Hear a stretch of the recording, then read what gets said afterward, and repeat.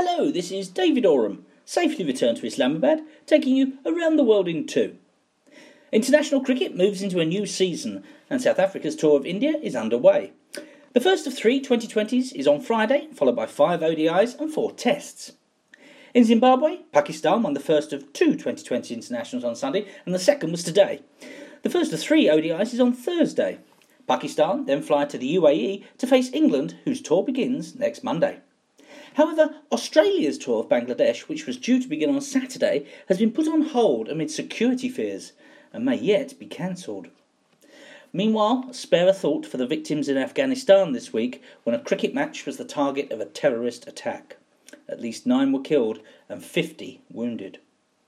And spare a thought also for England's Frank Typhoon Tyson, who's died aged 85. Reckoned by many to be the fastest bowler ever, he devastated Australia down under in the 1954 Five Ashes, taking 28 wickets at 20 as England won 3-1. A few birthdays and anniversaries. Today is Lance Gibbs' 81st birthday. West Indies' greatest ever spinner, he held the record for the most test wickets with 309 until surpassed by Dennis Lillee.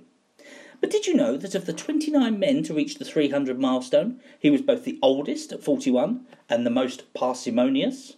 His wickets are the only ones to come at less than 2 runs per over. Current players with birthdays this week include Anguilla's Monson Hodge, who's 28 today, Barbados' Shamar Brooks, who's 27 on Thursday, Trinidad's Nicholas Pooran, who will be 20 on Friday, and teammate Jeremy Solorzano will also be 20 on Monday. Barbados and England's Chris Jordan is 27 on Sunday, while fellow England Test cricketer Michael Carberry, who's of Bayesian and Guyanese descent, is 35 today.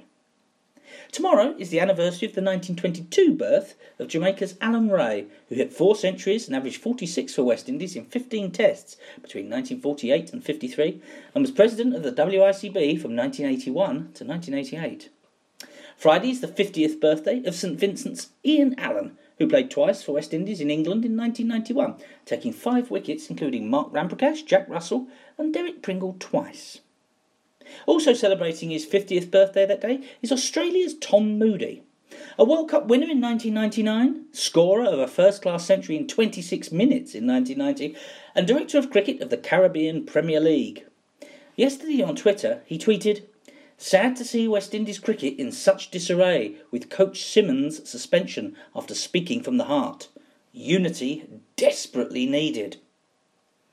Saturday is the anniversary of the 1905 birth of Errol Hunt, who kept wicket for West Indies in 3 tests in 1930 and averaged 33 with the bat, with 2 50s off an attack including Bill Vose and Wilfred Rhodes. And finally, Saturday is also the anniversary of the birth in 1874 of Percy Goodman, one of 4 brothers from St Philip who all represented Barbados in the decade either side of the 19th-20th century. Of his brothers, Gerald was captain of Pickwick, Evan was reckoned the quickest scorer on the island, and Clifford was the quickest bowler from a height of 6 foot 4 inches. Percy was a fine all-rounder and was part of West Indies' first 2 touring sides to England in 1900 and 1906, hitting hundreds against Derbyshire, Yorkshire and Northamptonshire. He enjoyed a cigarette or 2 and was described by the magazine Cricket, a weekly record of the game, as a big, finely built man, but perhaps carries a little more flesh than a cricketer would normally elect to bear in a hot climate. I can think of a few West Indies cricketers of a much more recent vintage of whom the same could be said. Until next time, this has been Around the World in 2 with David Oram.